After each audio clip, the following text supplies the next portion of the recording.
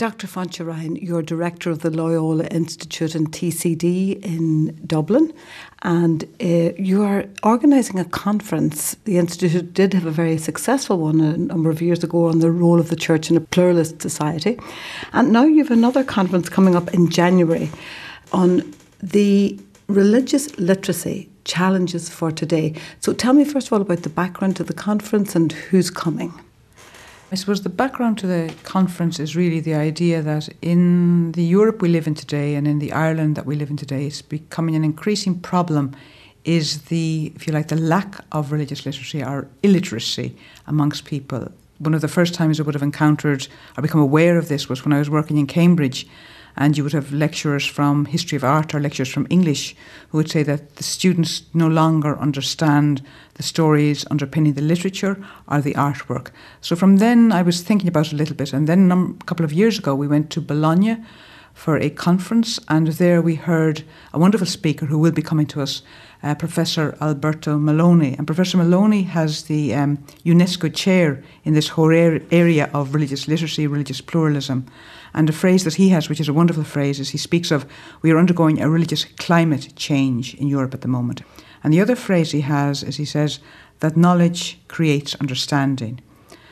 So he is going to come to us and speak to us about this very burning question regarding religion, the plurality of religions in Europe, and the social cohesion of people on this continent. And his whole vision is that scholars need to be involved in this debate because knowledge creates understanding. He says knowledge can serve as a cure and an antidote to many of the problems we have of violence and of populism in the Europe of today. That's a big call and an interesting one, isn't it? That he believes that. Interesting also that I remember when I was studying English in UCD, and Dr Jerusha McCormick told us that we would all need to have read the Bible from beginning to end, otherwise we would not fully understand the English literature we were about to study. Is it that kind of principle that we're talking about now, because all of Christian Europe is populated by Christian art? Indeed, it's all populated by Christian art. And another good story which relates to what you said is that last year on our MPhil here, we had a Chinese student who was advised to come here to study theology, Christian theology, to enable her to better understand European culture. So it's that type of notion. And it also, I suppose, relates to the fact, for example, in Ireland of today, perhaps there is a severe lack of religious literacy. We're going to shortly celebrate Christmas, and we see many Christmas trees and many presents, but we don't see so many cribs anymore. And even if you do see a crib, do people actually know what it is? And it's the idea that it should be okay to have a crib out, just as it should be okay for people to celebrate Ramadan. And how do we mutually respect one another? And if we don't understand the why of the story, we will easily fall into argument, and argument can sometimes turn to violence. And that brings me to another set of speakers we have coming, which are two very interesting people coming from Sweden, from the University of Lund, Joanna Lundberg and Richard Bobrowicz, if I've pronounced that correctly. Richard is actually originally from Poland, but working in Sweden now. And they're going to present a paper which will look at what they call the Sweden handshake debate, which was a political issue which arose a number of years in Sweden due to the refusal of one person to shake hands with another person. One was a politician, one was a member of a religious group. And this came about because the politician did not understand the etiquette of the religion they wished to engage in. So we can see how, again, Maloney's thing, that if you don't understand, if you don't have a knowledge of religion, if you don't have religious literacy, we can easily fall into violence. Would that apply to all religions, not just Christian? Are we talking about the three great monotheistic religions? Or are we talking about Judaism, Christianity and Islam? And are we also talking about Buddhism and other? The main religions we'll be talking about in this conference will be the three great religions. In fact, the focus will be on Christianity and then Islam also. But it's the three great monotheistic religions because they're the most influential in Europe. The slant is more on Christianity because Christianity is the big religion, and we have Christians who call themselves Christians who don't know what it is to be Christian. And I suppose also related to our whole mission at the Loyola Institute, which is to contribute to religious literacy in Ireland and we hope also globally. We are also very much aware, and I think we've seen it a lot in Ireland recently, the religious illiteracy of many people, including many people who should be religiously literate, perhaps representatives of our church. And we've had great debates, we've had political questions, and we've heard a lot of very poor theology. So I think that's another area that we want to contribute to. And with that aim in mind, in the afternoon session, we're going to have what we're going to call the Irish perspective on all these questions, in which we're going to have practitioners engaging and talking about the various issues they involve. We're going to have someone who's a teacher, a secondary school teacher, someone working in a parish, that'll be Frances Rowland. Emma Rothwell is the secondary school teacher, and then we'll have Father Gerard Condon, who is the religious education advisor in his diocese, and Gerard Tannum, who's working in a parish priest here in Dublin. So all of those to say, how do they experience the religious literacy of the people they're working with, and how do they facilitate people to grow in religious literacy? I think the more literate I am in my own Christian faith, the better I can engage with my Muslim or Jewish or Hindu or whatever, or atheistic friend, actually. And myself, that's what I would have experienced when I was working in China. My friends were Muslims, and they asked me many questions about my Christian faith, and I found I couldn't engage at a deep enough level because I only had a peripheral knowledge of it. So I think we're trying to, A, highlight the need for it, and B, then try and point towards ways that we can increase the religious literacy of all of us, whether we be Christian or Muslim or Jew or whatever. And that would involve, say, our schools, but there's a movement, a quite strong movement now because of the rise of secularism and the separation of church and state, to take religion even out of the classes and out of the curriculum. I think there is somewhat confusion. It's a very complex question. They now do religious, I don't know what they call it, as religious studies. They have a course that's an exam course in secondary school, which is the study of religions. And although I know a lot of work has been put into developing it, I'm not sure it addresses the question, the serious question, sufficiently. I think perhaps it's an overview of religions, but I suggest, although others would dispute this, that it doesn't go deep enough. I think they should be studying actually philosophy and theology, which would enable them engage deeply with these questions. And that could be Islamic philosophy as well as Christian theology and Christian philosophy. You're not talking about catechism. You're talking about the knowledge of the religions, how they were formed, what their basic principles are. Am I right? I would suggest that we'll be talking about that, but also about theology. Not catechism. I think recently we've heard it being announced that in the Dublin schools, they will be slowly moving sacramental formation out of the schools into the parishes. That's another question. The question of how the people are formed, whether they're formed for the sacraments within the school or in the parishes, the content they're given. I've had a student this year from another country who said to me that she was doing the Eucharistic theology course and said, well, I thought that I knew something, even though because I went to Catholic schools at home, but I actually found out that I know nothing. And I think that's an indictment of our system. I would suggest we'd find the same here amongst Irish people as well, who have grown up and gone to what we're calling our Catholic schools. I think we in our Catholic schools, because for so long our culture was Catholic, we didn't engage deeply enough with the questions.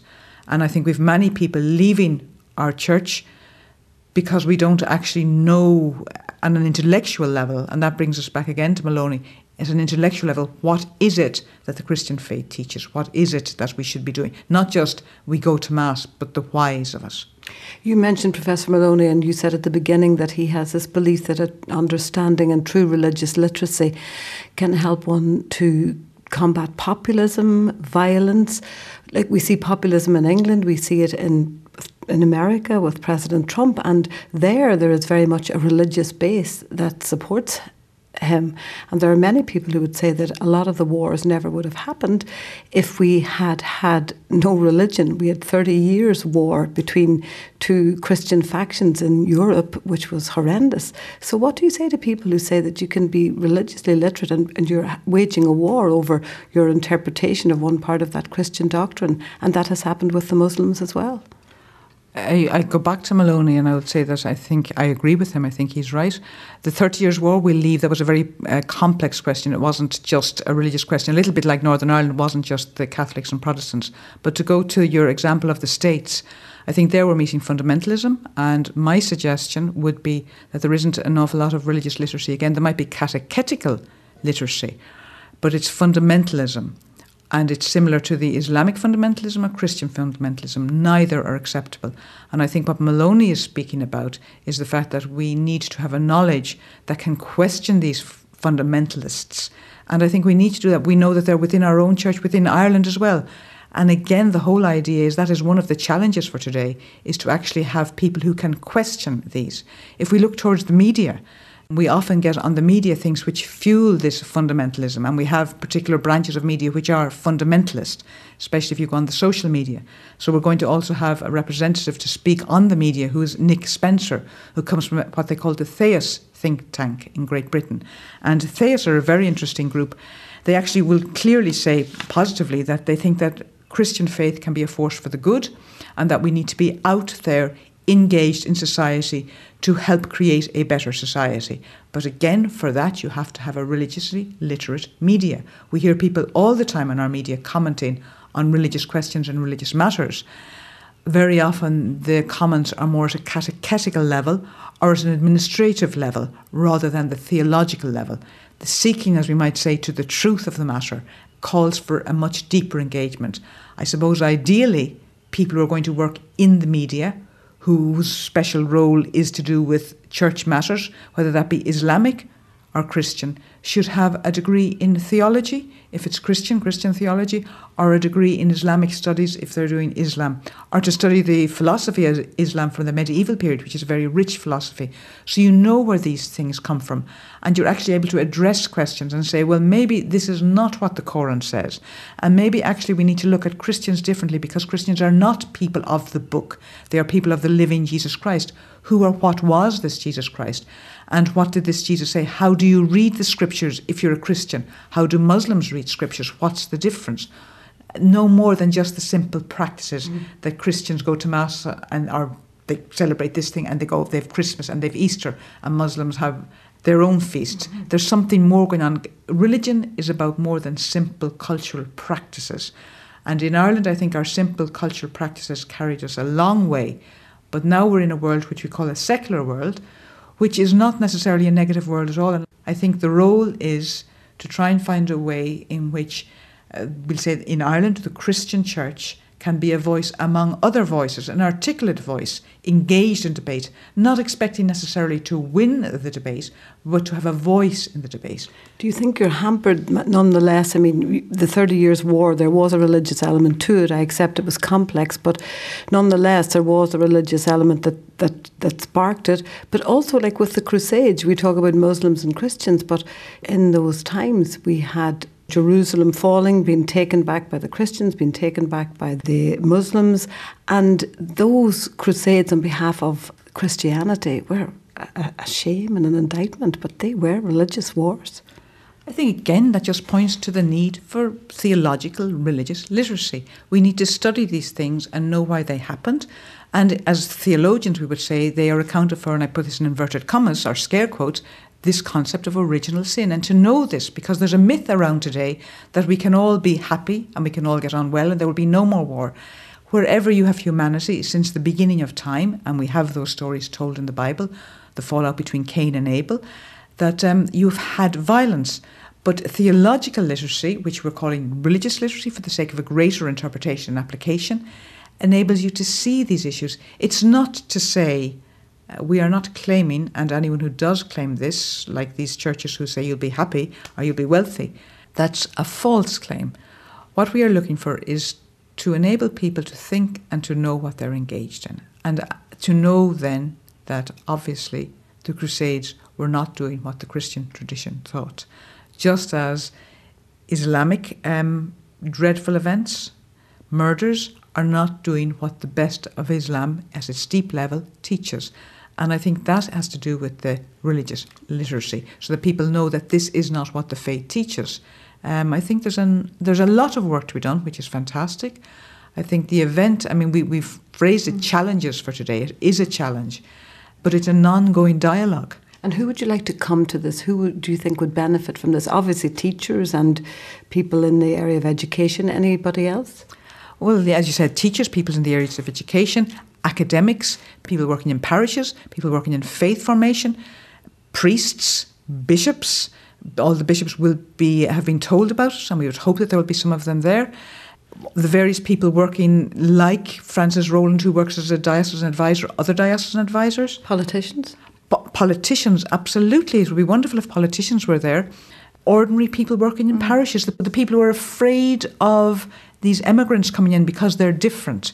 Because this religious literacy, once you learn another language, you learn French or you learn Spanish or you learn Chinese, you better understand the people and the culture. In a similar way, if you learn the literacy of your own faith, you better understand your own faith, and in turn you better understand other people of faith, and you know the questions to engage with on them, and you know where to find the sources for the answers, rather than sadly believing what the popular media might be telling you about these people. And therefore it would perhaps help people who are welcoming the immigrants, whatever their religious practices, to welcome them as people and to engage with them in a creative way. So it's on the Thursday, the 16th of January. It begins at 9 a.m, registration from 8:30, and it's in the Sing Theatre in the Arts Block. There's more information on our website, and in fact, if people wish to book in advance, which we would encourage because it helps us with the tea and coffee and the lunch, you can do so via Eventbrite or contact the Loyola office here and they'll help you to book in. The Loyola Institute, give the number. The number is 896-4790. There is a cost for this event because we're providing tea, coffee, lunch and also getting flying speakers in. The cost at the moment is €35 and near the date that will go up to 45. So the early bird offer is €35. Which is very reasonable for a full day and for the quality of speakers that you have coming over. And we also have Professor Alberto Maloney's colleague, Dr Fáinche Ryan. And Francesca is working with Alberto on this wonderful project of religious literacy, which is a European-wide project that they have other universities involved in. And Francesca is going to be speaking about religious literacy in Europe and the schools in particular. Excellent. But we wish you all the best with that conference, and we look forward to hearing more about it from the speakers.